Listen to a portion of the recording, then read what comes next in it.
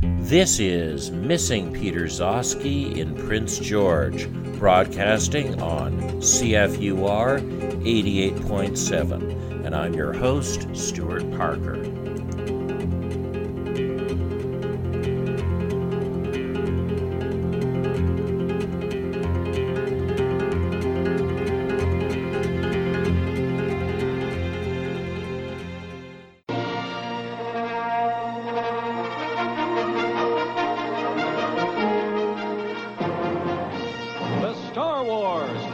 Special, starring Mark Hamill as Luke Skywalker, Harrison Ford as Han Solo, Carrie Fisher as Princess Leia, with Anthony Daniels as C-3PO, Peter Mayhew as Chewbacca, R2-D2 as R2-D2, and James Earl Jones as the voice of Darth Vader. Introducing Chewbacca's family. His wife, Mala. His father, Itchy. His son, Lumpy. With special guest stars, Beatrice Arthur, Art Carney, Diane Carroll, the Jefferson Starship, Harvey Korman, and an animated Star Wars story on the Star Wars Holiday Special. Good morning. It is May the 4th, 2020, Monday. My name is Stuart Parker. This is Missing Peter Zosky in Prince George. And as you just heard, it's our special Star Wars episode. So today, we're going to be having a panel discussion of three hardcore Star Wars fans about the giant, sprawling, incoherent mass of movies, cartoons, video games, etc. that have been produced in the Star Wars universe since 1977.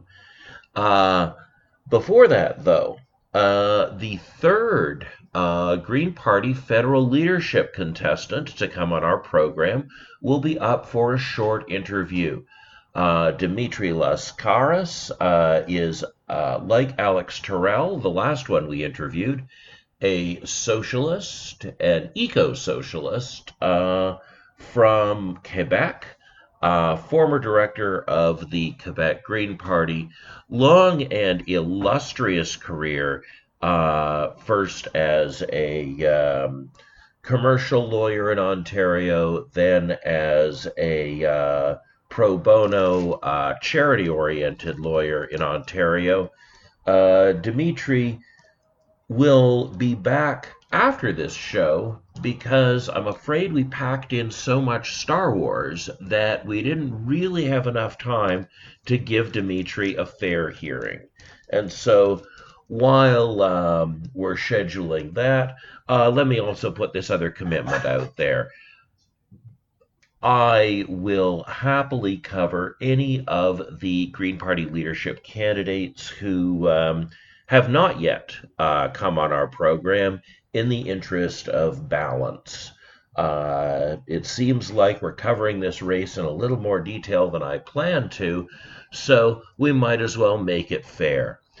Anyway, thanks for joining us this beautiful sunny Monday morning here in Prince George, and sit back, enjoy some green politics, and after that, enjoy some critically informed Star Wars commentary. Happy May the 4th. We're broadcasting on CFUR 88.7. And with me is Dimitri Lascaris, a lawyer, journalist, and activist based in Quebec. Since 2016, he's confined his practice to pro bono work and has joined the Real News Network as both board member and correspondent. Following David Murner and Alex Terrell, he's the third of the Green Party federal leadership candidates I'm interviewing on the program. So thanks very much for coming on the show, Dimitri. Thank you for giving me an opportunity to engage with you in a lively discussion, Stuart. I'm happy to be here. Well, okay, so we'll try and keep it lively. So the first thing that struck me is you, sir. So Alex Terrell, leader of the Green Party of Quebec, is a candidate. You serve on his board. You're a director of the Green Party of Quebec. How has this shaken out? Has this complicated anything? Well, I avoided any complications by resigning from the shadow cabinet and from the executive committee of the Green Party of Quebec before I launched my campaign. There is a statement, in fact, on my website about this. Nobody seems to have noticed it, but that's okay, because I wanted to avoid these complications. Well, that seems a good move. Nevertheless, I'm going to press you a little bit about Quebec more, because as a British Columbian, I think many English Canadians, especially those of us who read Ricochet, look at Quebec and we're very excited that there is what seems to be an eco-socialist party in the legislature in the form of Québec solidaire. Why, as a Quebecer, did you affiliate with the GPQ rather than Solidaire? There were a couple of reasons. The first reason is that Québec solidaire, by the way, I have a great deal of affection and respect for Québec solidaire. And if they weren't sovereigntists, I'd be a big fan. So I have reservations about the separatist leanings of Québec solidaire. I'm not going to say that I have a hardcore attitude towards this. I understand the aspirations for sovereignty of the Quebec people. I can understand why they might feel it sometimes to be hamstrung by a federation, many of whose provinces don't necessarily see the world in the same way that they do. But at the same time, I am committed to federalism, and I think that it would be much better for the provinces to stay together, including Quebec, within the federation than to separate. So not only for the people of Canada, but for Quebecers in particular. So ultimately, that was the reason.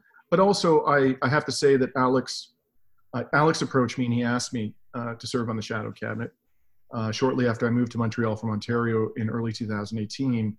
And Alex did something which caused me to have a great deal of respect for him.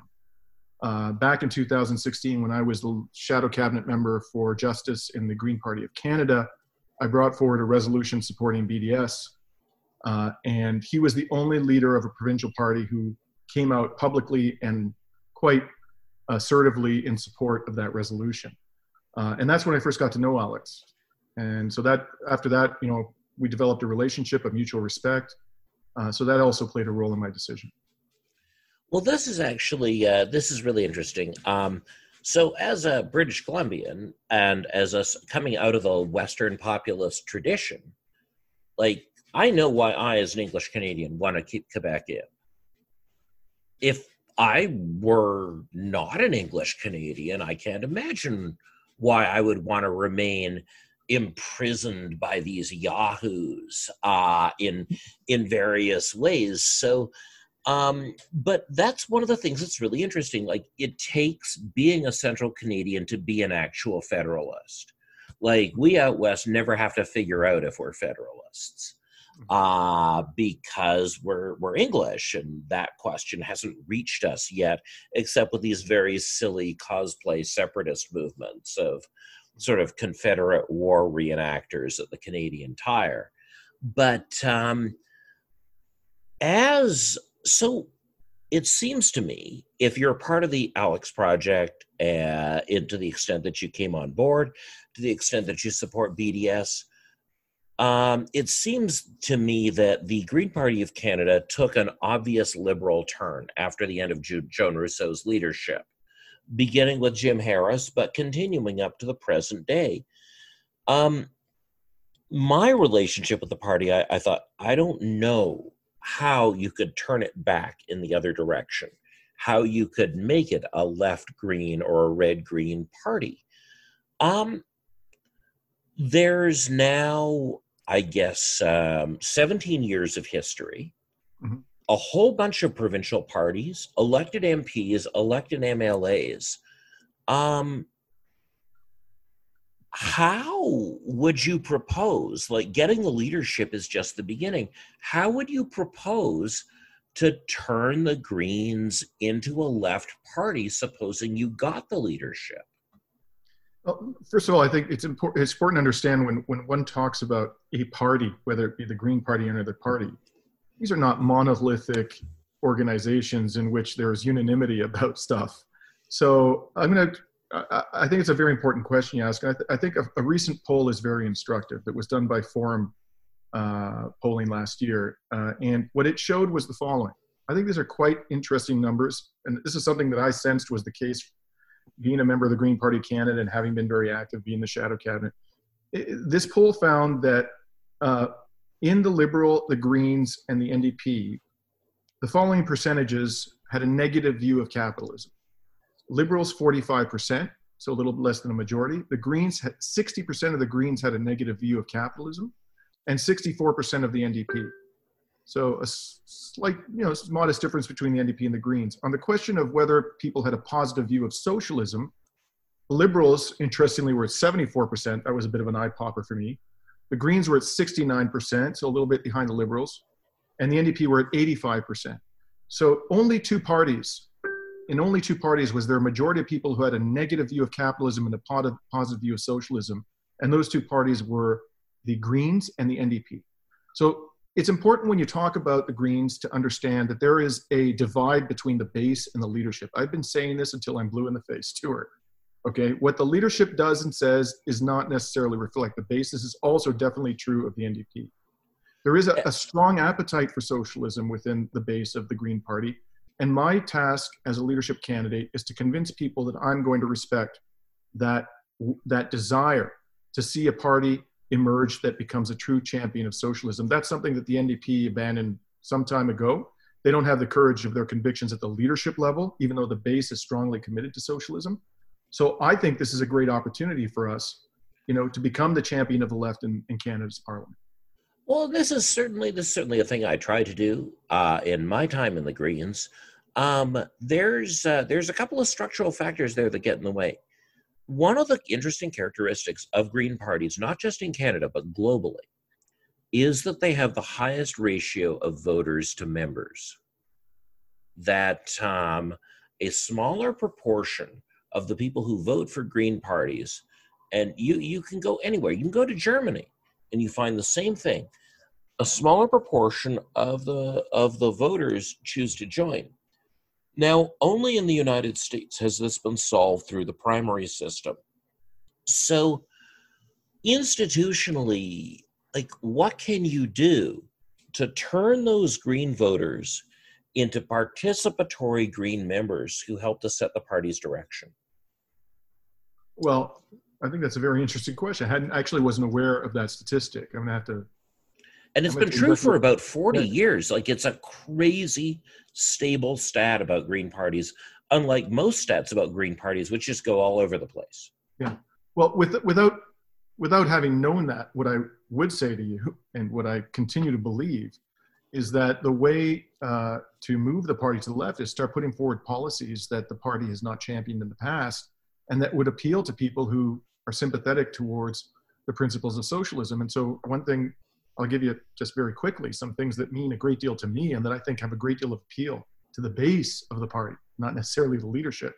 First of all, we have an obscene level and growing level of inequality in this country. So I would favor substantial, dramatic increases in the top marginal tax rate. I would even go so far as to say, and this is something that nobody in Parliament seems to be even talking about, the whole idea of having hard limits on wealth accumulation. So actually saying we're not above a certain level of net worth, we're just going to impose 100% tax, and that's it. I think we should eliminate entirely favorable treatment for capital gains. I think we should make it illegal for Canadians to access tax havens. Just make it outright illegal under no circumstances. So I could go on and on about this. I think that inequality is an issue that matters a great deal to the Green Party base. And the Green Party has not done a good job of articulating a real plan and an aggressive plan to deal with the crisis of inequality. And one other issue I'll mention is militarism. The Green Party has been the leadership has been relatively deferential to the foreign policy of Canada, which is overwhelmingly a cheap imitation of United States foreign policy. And United States foreign policy is hegemonic. It's imperialistic, that's what it is.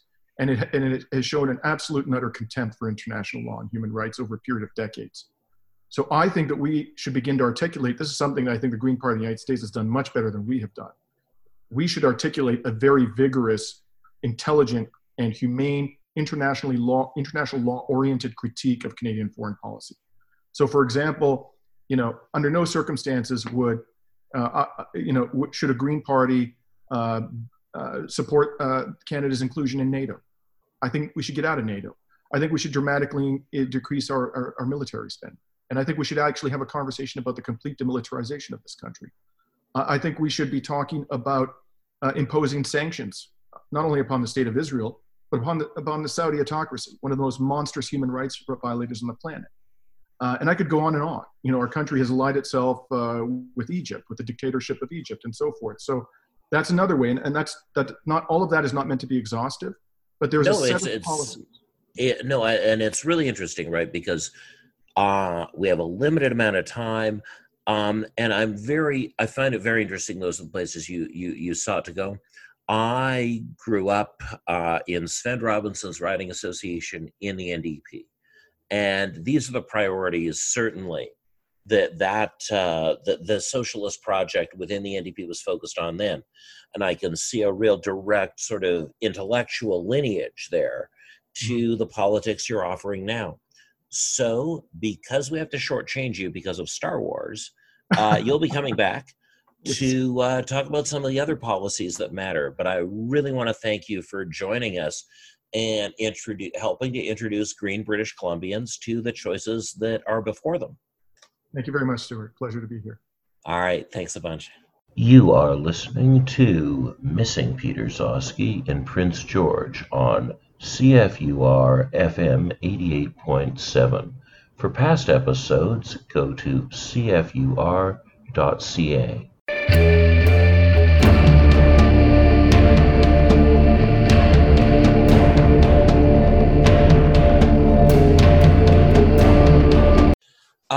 So today, folks, is May the 4th, and in recent years, May the 4th has become a Star Wars holiday. The play on May the Force be with you. We now have May the 4th as a time when people who appreciate some aspect of the vast, generation-spanning, decades-spanning, continent-spanning Star Wars phenomenon talk about their shared or perhaps even oppositional interests in it. I've assembled a panel to do just that. We've got James Douglas on the line from Wells, BC. He's a northern BC-based filmmaker with Barker Street Cinema, as well as the public programming lead for the Barkerville Historic Town and Park. Rob Lim is a public high school teacher, parent, former voting reform activist based in Toronto. And Eugene Erdenshaw is a professor of liberal arts at Seneca College, author of Modeling Evolution, also based in Toronto with his kids. So, gentlemen, I want to thank you all for coming on the program. Oh, thanks for having us. All right. Well, thanks for having us too. All right. Well, let's just get in there. Now, Star Wars used to refer to a movie in 1977. The movie was a big deal for me. My parents had just got divorced. because we were part of the 1970s divorce wave when everybody was getting divorced to be hip and with the times. And my parents were on the cutting edge of that, making yogurt, having brewer's yeast smoothies, and getting divorced. And my dad was the one who moved out, as was done in those times. And I was very worried about my relationship with my dad as a 4-year-old. And one of the first things that really let me know that my dad was going to stick around, before he later turned against me, was the trip to Star Wars. It was sitting in those seats and watching a space thing where I knew that my father loved it, I loved it, and it was not something my mom was going to get. It was such an important moment for me in establishing who I was going to be as a person. And so I wanted to ask each of you, what's your Star Wars origin myth? What made you a person who started caring about this stuff? Eugene. Okay, so I'm also a child of 70s divorce. They squeaked it in right before the end of the decade. And so my father lived on the West Coast and my mother lived with me in Ontario. And my early Star Wars memory is my mother was a school teacher. She actually taught my kindergarten class. But then because she had to work later, I had an aunt who lived in Whitby, where we lived at the time, and I would go over to my aunt's house after school, and my mother was still working and doing things. And they had a Betamax player, and one of the 5 movies that they had was Star Wars. And I watched it literally every day after school for a year, was the original Star Wars. And I'm pretty sure that Empire Strikes Back was the first movie I saw in theaters. Pretty sure. And yeah, I mean, I actually hadn't been thinking about the kind of father stuff issues, but I mean, I think definitely with my kids, right? the family aspects of the story are part of what really connect, right? With kids who maybe don't get all the nuances of everything, right? And I think with me, well, I mean, Luke Skywalker in the first movie, his dad isn't there, my dad wasn't there. Right, and then of course there's this sort of sinister evil father that comes along. So sure, I mean that was probably some part of the motivation for me. But I mean definitely just I was a kid who Star Wars was one of my main things. It was Star Wars and King Arthur were sort of the 2 things when I was 5 and 6. I was into. James, what pulled you in? Well, I'm joining the club, boys, because I am also the product of a 70s divorce. And believe it or not, I was born in Oshawa. So Whitby was really close by. But it was early on. I was 4 years old when Star Wars first came out. And I remember going, it was a big deal. I was going to go with my dad and his new partner and their kids to a 4-feature marathon at a local drive-in movie. And we were finally going to see. Oh no, the internet from Wells has crapped out. So we're going to rejoin James in a moment. Rob, we're going to go to you. What's your what was your cognate? Sorry, James, we've switched to Rob. We'll be back to you. No problem. What was your cognate experience? So as far as Star Wars goes, my first memory of Star Wars isn't actually a memory of the film at all. It was more a memory of going to see a film at a ballroom in a golf club in Kuala Lumpur, Malaysia, and seeing all these ballroom chairs stacked together in neat rows, and seeing, I think, a movie for, if not the actual first time, one of the very early times. And I think they must have shown it on a projector or something. And I mean, my memories of Star Wars growing up weren't of seeing Star Wars in the film theater, because I don't think I ever went to one when I was in Malaysia, but rather of stacks of VHS videos that were watched and rewatched. My dad told me at some point it was really good and exciting, and this is something that I was absolutely fascinated by. But for me, a big part of the experience now is trying to share Star Wars with my kids. And again, it's not really something I'm doing for the most part in the movie theater. I watched the Star Wars movies curled up with my daughter on the tablet and on the couch. I watched the Clone Wars cartoons with my younger son, and so for me, it's very much in the present. I'm interested in Star Wars now because it's something that I'm culturally transmitting. So James, finish off the story of the myth before your phone attacked you. Yeah, sure. Thank you. So, like I say, I was a product of 70s divorced family. Still remain close, but going to the movies with my father was a huge deal for me. I was 4 years old when Star Wars was first released, and we actually got a chance to go see it at a local drive-in movie theater at a 4-feature marathon. But the problem was I was 4 years old and I fell asleep before Star Wars actually came on.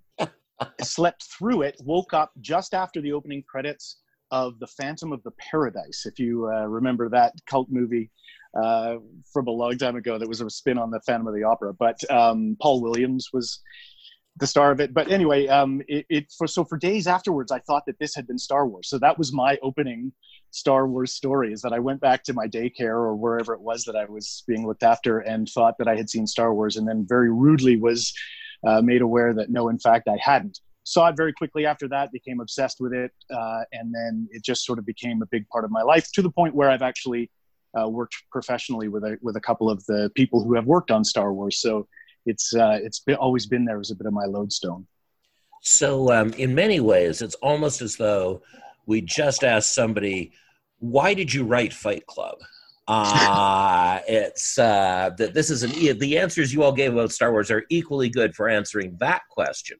Now, all of you have spoken to how Star Wars exists in the present for you and how that contrasts with these earlier myths and experiences. So, Eugene, you were nodding when Rob was talking about the experience of sharing this with your kids. So, what has that been like? It's been a kind of a roller coaster, really. So, you know, I think I showed A New Hope to Vera, my older daughter, when she was 4, and she really, really liked it. And but the thing that she liked about it was the same thing that she liked about King Arthur stuff. When I introduced her to that, it was the sort of the relationship between the child and the parent, right? The missing parent, and like Obi-Wan and who's Luke's father and all that kind of thing, right? And she really liked that. And Empire Strikes Back was too scary for her, but not because of people dying, right? It's just a scene where Vader and the Emperor are plotting about killing Luke, right? That idea of like people like sort of scheming to hurt someone she likes, like from a distance, was like really freaky. But then she liked Return of the Jedi so much, but it was really A New Hope that she enjoyed a lot. And before I could really introduce her to any of the others, she decided that Star Wars was a boy thing, and she stopped being interested in it for like a year, right? Because there weren't enough female characters. And she got it back into it via Lego Star Wars. And so I've been reintroducing her to the other movies. She really likes Phantom Menace, right? Because I think because she likes kind of Anakin and she likes the lightsaber fights. But she didn't really like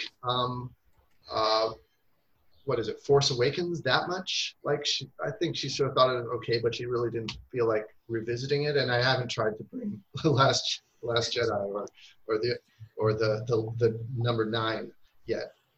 And I'm kind of wondering whether I should even bother at this point. Right. So just switching gears now, Rob, Eugene had stories of making Star Wars intersect with their family lives. You've done something a little more improbable and made it intersect with your professional life. What exactly did you do? Oh, you're speaking. Yeah. Yes. Well, it's always been sort of one of the catalysts for me being interested in filmmaking. But even before that, I trained as a theater actor and director. And then I wound up working at Barkerville Historic Town and Park, where I currently work, and met with a guy named Charles Ross. And Charles went from Barkerville on the road with a show that he wrote called the One Man Star Wars Trilogy, in which he acts out all of the original 4, 5, and 6 in an hour. No sets or costumes or anything. It's just him in a black jumpsuit with some knee pads and elbow pads. And it's like when we were kids acting out Star Wars with our friends or to our parents down in the basement. He makes all the sounds and everything else. And he started it out as a sort of an underground fringe show that ultimately caught the attention of Lucasfilm. And he thought that they were going to sue him for not seeking out copyright. And in fact, what they did was invite him into the fold and gave him a licensing agreement. So now he's legally allowed to perform this show all over the world. So for a time, I was touring with him, also filming a documentary about the whole process. And we got an opportunity to meet and work with a number of people associated with Lucasfilm and Star Wars over a number of years. So now so you're all pretty materially entangled in all this. Now, when I have not seen all of the movies. Couldn't bring myself to see episode 3. Couldn't bring myself to see episode 9. We had a review of episode 9 by Sean Verkoviak on this show a few months ago, in which he said wonderfully disparaging things about the film. But I have loved some Star Wars properties. I absolutely loved Rogue One. I thought it was like the best thing that had happened to the series in years.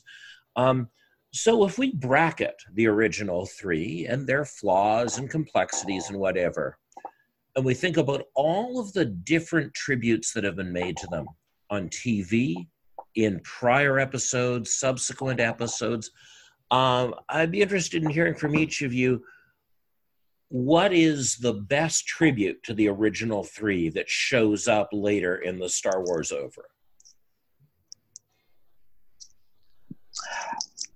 If you would like me to go first. Yeah, go.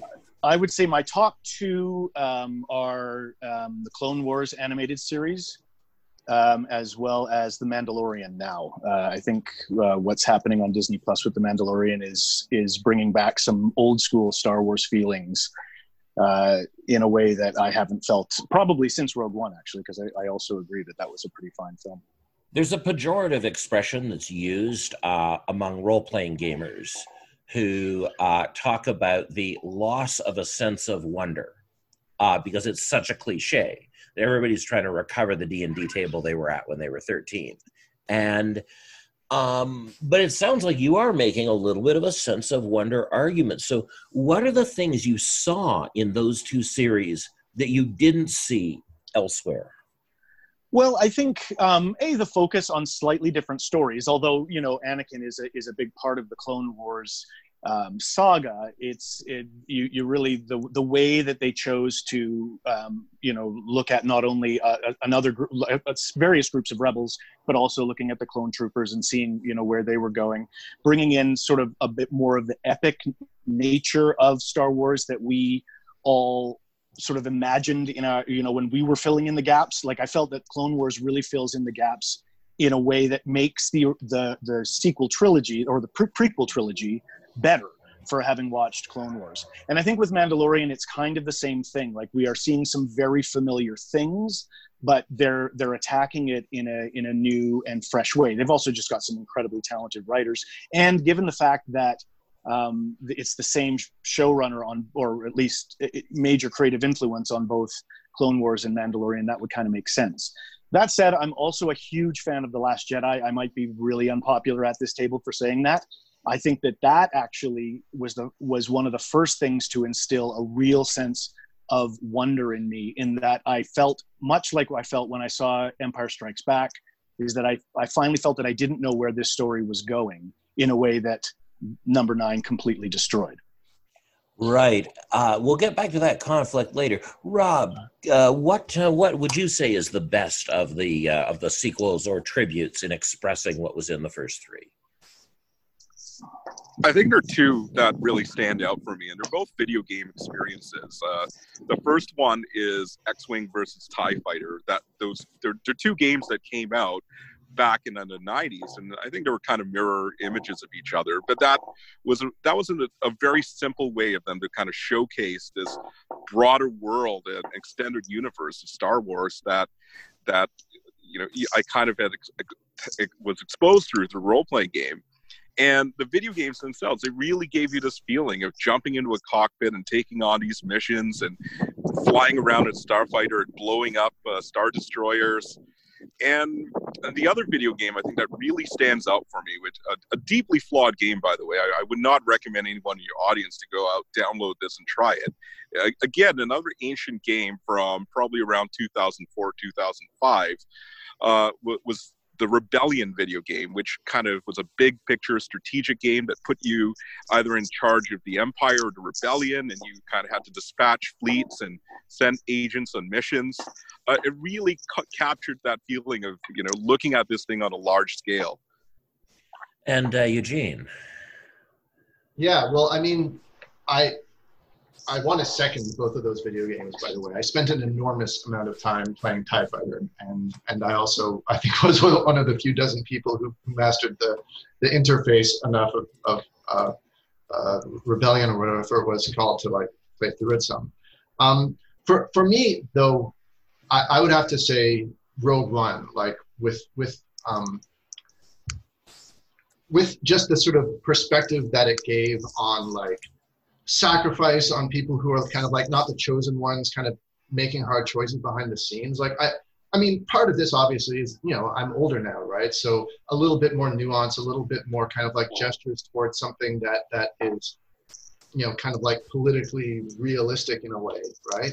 But just seeing that like the dirty work of the rebellion behind the scenes, and like, people having to like make tough choices and stuff, and then the sacrifice at the end, for me, actually, after I saw that, I was like, this is going to be amazing, right? Like they've got it, right? Like they can do so many interesting things now. So that was one. And the other thing that I would say is like, if you put together some of the stuff from Force Awakens and some of the stuff from Last Jedi, that again kind of woke for me like a real sense of like, okay, yes, they're like exploring what it is to be a Jedi more, and like what the Force is. And I thought that like the thing from Force Awakens, like most of it was pretty disposable for me, right? But the portrayal of Kylo Ren in Force Awakens, I thought was like so smart, like just so interesting, right? And then a lot of how that developed in Last Jedi, I thought was really cool, right? And so that to me was interesting, because we had, a kind of a more developed villain who was not just, the Emperor cackling evilly, right? Or like Darth Maul being like, I'm bad, right? So that would be what I would point out. Yeah, so certainly for me, I thought Rogue One was a hugely important intervention, especially because it was Disney. I felt that it was incredibly important to tell children's stories where you could die, where death was a part of life. That was something that, it wasn't just the Star Wars movies. All movies lost that in the 80s, right? That after the Second World War, it was really important for some of the heroic people to die because it was illustrative of heroism. Can I just interject for a second? With regards to the whole thing about people dying in films in the 80s, I think Eugene will probably agree with me from this, but the first sort of children's film that I really remember seeing somebody die in was Transformers the movie. And that came across as a major shift in my perspective about like, films and the role of heroism in films, that like heroes could actually die. But anyway, sorry. And no, that's a very good point. And it's the right thing to happen. It's like, yes, it's important. That was not a bad answer. That was not a sacrifice in vain. That was constituent. So I think that I really have to concur with that. But when I sort of listen to the other two perspectives about what the essence of the original series was and how you could return to it, both with Rob's video games and with James's cartoons, it seems to me that what you were saying was what the center of this became the Manichaean nature of the universe. It became the fact that this was a dualist universe, that good and evil, light and dark were principles hardwired into the cosmos itself and were immanent then in any narrative, any story.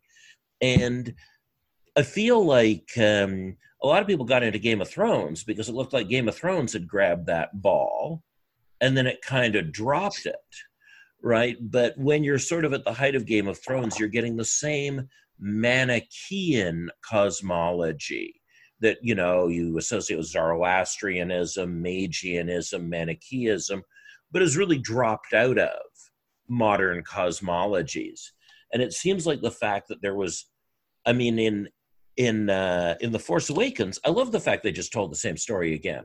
It's like, of course, they're always building the Death Star. It's axiomatic. It's a property of the universe that if too much wealth concentrates in a place, somebody's going to build the Death Star. It's just how things go.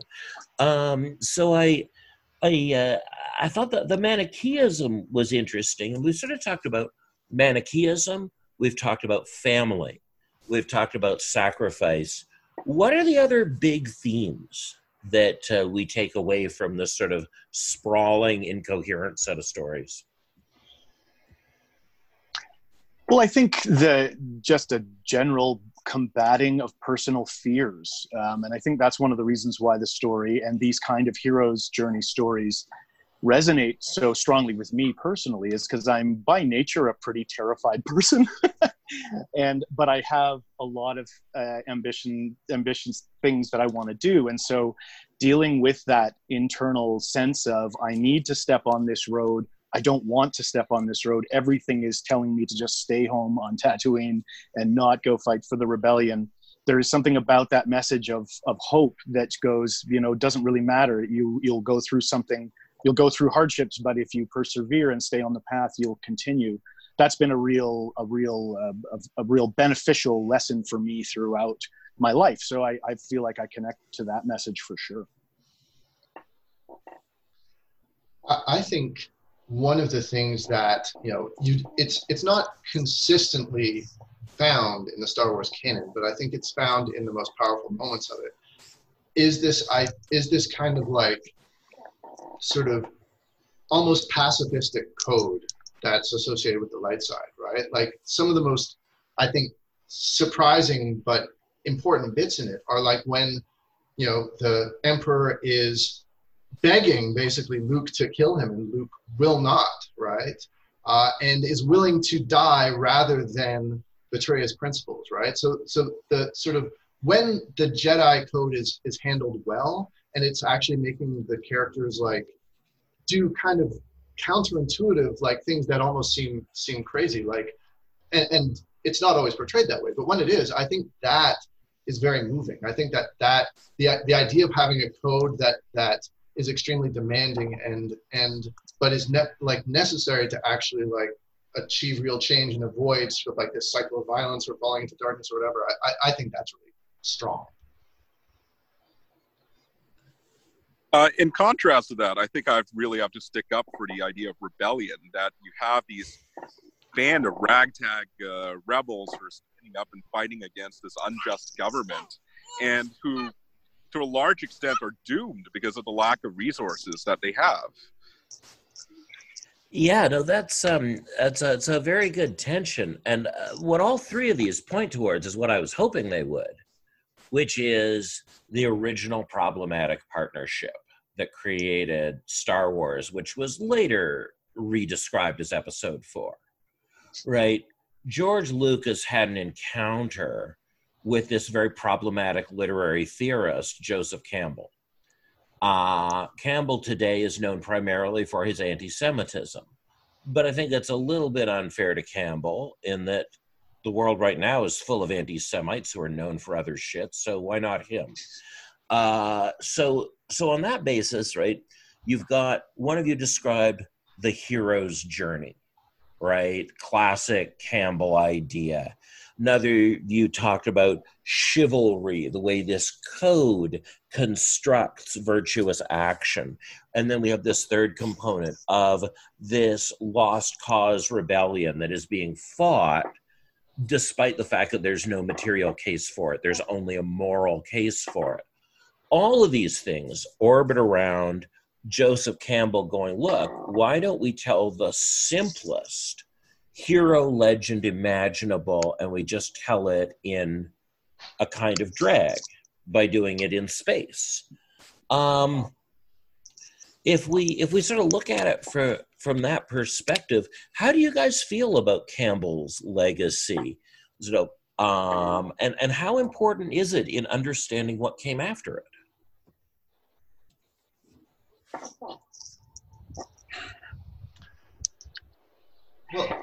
Well, go ahead.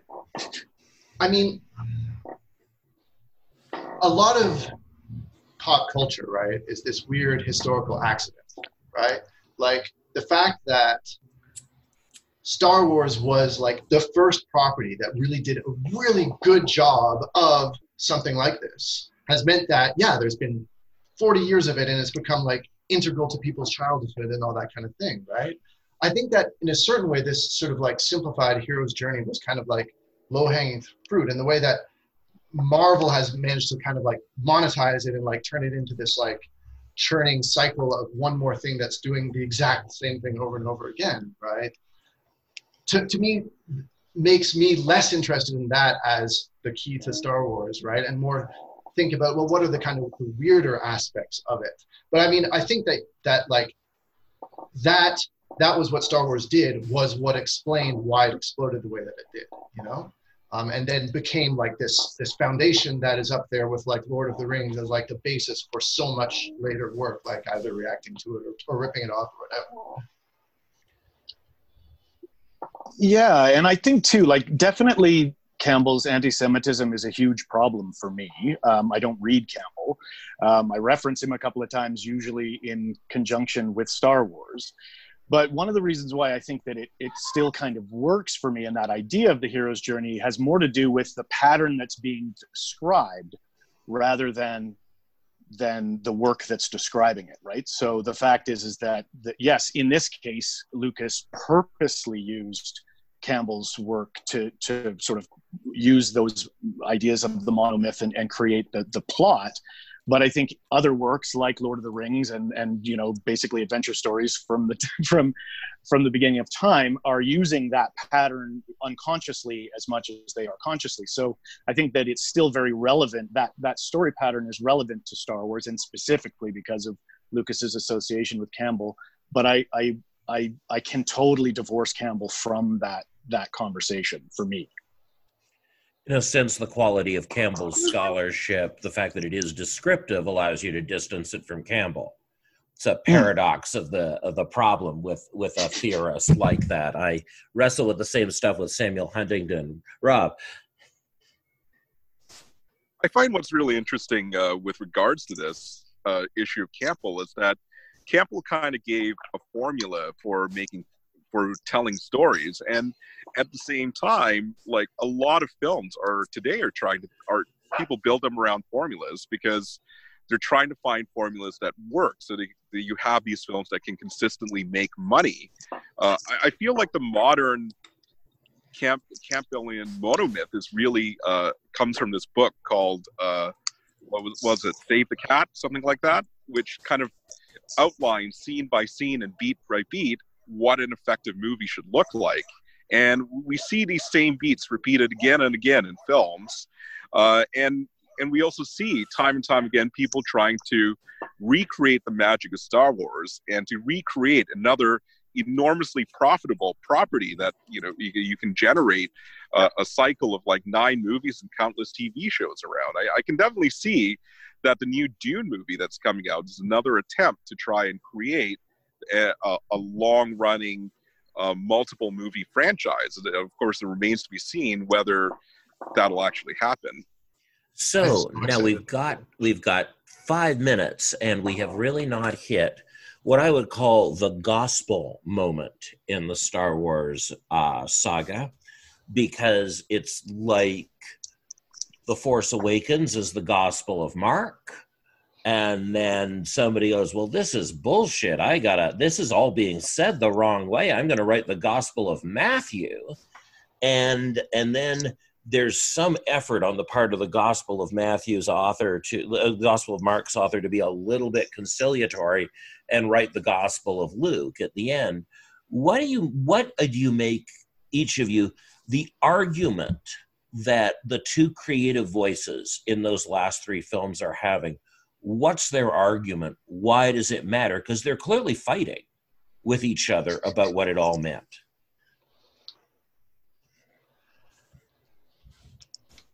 I really like The Last Jedi in a way, but the more sort of distance I have from it, the more that I think that what it was trying to do was just too crazy, right?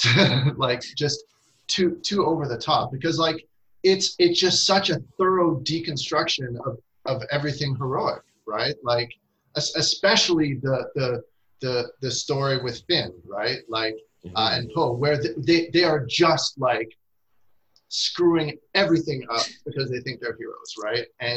And so many people die because these idiots, you know, think that they are in an action movie and think that they're special, right? But no, it would have been much better if they'd just been sensible and not had a crazy plan like you always get in these movies, right? Because the crazy plan screws them all, right? But it's so dark. Like the more that you think about it, that I can sort of understand why someone would feel that they couldn't like run with this, right? I mean, I wish they had. I wish they'd managed to sort of redeem some of the heroic things that they could find in The Last Jedi and actually like do something interesting that was satisfying, but you know. There we go. James. Yeah, I totally agree with that. That's one of the reasons why I'm a big proponent of The Last Jedi, is because I felt that it really spoke to this generation of filmmakers in particular, but obviously audiences too, in that because when the original trilogy came out, we did have a rosier look. I mean, yes, we were dealing with, you know, for the most part, the 80s and economic downturn and fear of nuclear Armageddon, but there was still this sense that we were right, and we had this feeling of heroism within ourselves as North Americans, I believe, at that time. I did as a kid. Whereas this generation, I'm not sure, has that outlook on themselves, just based on everything that's going on in the world. So this idea of deconstructing that hero was really exciting to me. And I also felt that The Last Jedi really solidified for me the story of Kylo Ren, and that was really giving me the Anakin Skywalker story that I had wanted from the prequels and didn't get. So I think that there was something really magic about that. But yes, it definitely was tearing down what had come before. I just wish I could have seen where it would have eventually gone. Rob. It's kind of interesting that you bring up this language of Gospels, because we actually have an apocrypha in that Colin Trevorrow, who was originally slated to direct Episode 9, released a script and along with some concept art of what he wanted to do. And there are a number of people out there who actually say it's better than what we got. In that, you know, at least we have Finn playing a much more active role, leading this rebellion of former stormtroopers against the First Order. And as far as The Last Jedi, I feel like I'm the dissenting opinion on The Last Jedi, because I feel it really undercuts the character of Finn. I feel like Finn, you know, he goes off in a wild goose chase. He doesn't accomplish very much. And as the Black character, I kind of want to see him do something more active and more substantial and something much more exciting in the film. So, I mean, just to offer my perspective on this is, I thought, you know, if they had screened The Last Jedi in the 50s or the early 60s, all the reviewers would have gone, well, this is a know-nothing movie. This is an anti-Masonic film. Back when the Freemasons still ran a lot of stuff, people would go like, this is just like a frontal assault on the Freemasons. And I got to tell you, I got some Freemasons in my Facebook feed, and they went apeshit over Episode 8 in ways that no other human did. And so that actually helped me to see what's going on there. I think you have two different theories of what the Jedi are. One is that they are possessors of a secret knowledge and a discipline, that they're Krishna-like heroes, that they know a yoga, that they're a special order because of the knowledge they contain. And Episode 8 makes the opposite argument. It goes, no, the Jedi are axiomatic. They're part of the Manichaean cosmos. The Jedi will always be called forth into being, even if they lose all of their knowledge, because what makes them Jedi is a property of the universe, not a set of stored social information. And I have to say that was compelling to me. It was a central debate I felt there always was in the show. Just as there was a central debate between heredity and randomness about where these attributes showed up. And the effect that, and I just want to save Finn's actions in the movie. They don't produce the outcome he wants. What they produce is the last scene, which are all those little kids who have encountered heroic people. And not because they know a thing or they've inherited knowledge or they've inherited genes, but they see in that heroism that's near them a different way of being in the world. So anyway, that's why I'm continuing to boycott episode 9. Some final words from everybody before we have the rest of our day. Well, just kind of my final words, and partly sort of putting another perspective on what we were just talking about. The disappointing thing I find about a lot of the Star Wars things, and particularly the last 3 movies, is that as much as I can appreciate them in a way, I don't think that they will speak to kids the same way that the original trilogy spoke to us when we were young. You know, like it's very different, like Han Solo getting killed than it is Obi-Wan getting killed, right? And as for The Last Jedi, right, like I have no idea how that's going to go down when I try and show that to my 6-year-old, but I'm not anticipating great things, you know? So I think that's kind of a shame, right? That I at least thought when The Force Awakens came out that this would be kind of like a new trilogy for a new generation. I kind of don't feel like it is now. Yeah, I think I would agree with you there. Although, at least from my personal experience, I'm not sure the original trilogy does that for kids anymore either. Because I have also shared the experience of sitting my daughters down because they know that Star Wars is a huge part of my life and it's tattooed on my body. And they decided finally one day that this was the day that they were going to watch Star Wars. We got 5 minutes in. One of my daughters turned to me and said, "Where are the Angry Birds?"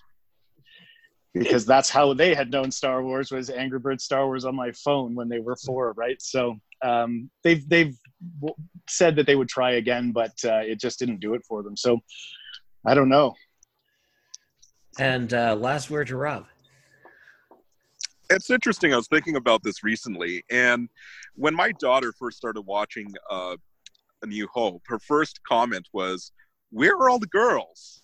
Because quite a long time goes by before we're introduced to Princess Leia in person. I guess we see her a little bit in the beginning. But, that was a big question she had. But the reality is, for a new generation of Star Wars fans, the defining character of the series isn't Luke Skywalker or Darth Vader or Anakin Skywalker or even Rey. The defining character is Ahsoka Tano, because given that she's been in Rebels, she's been in Clone Wars, she's going to be in Mandalorian next season, she's actually had more hours of screen time than any of the other characters in the trilogy. And she is a very compelling female character.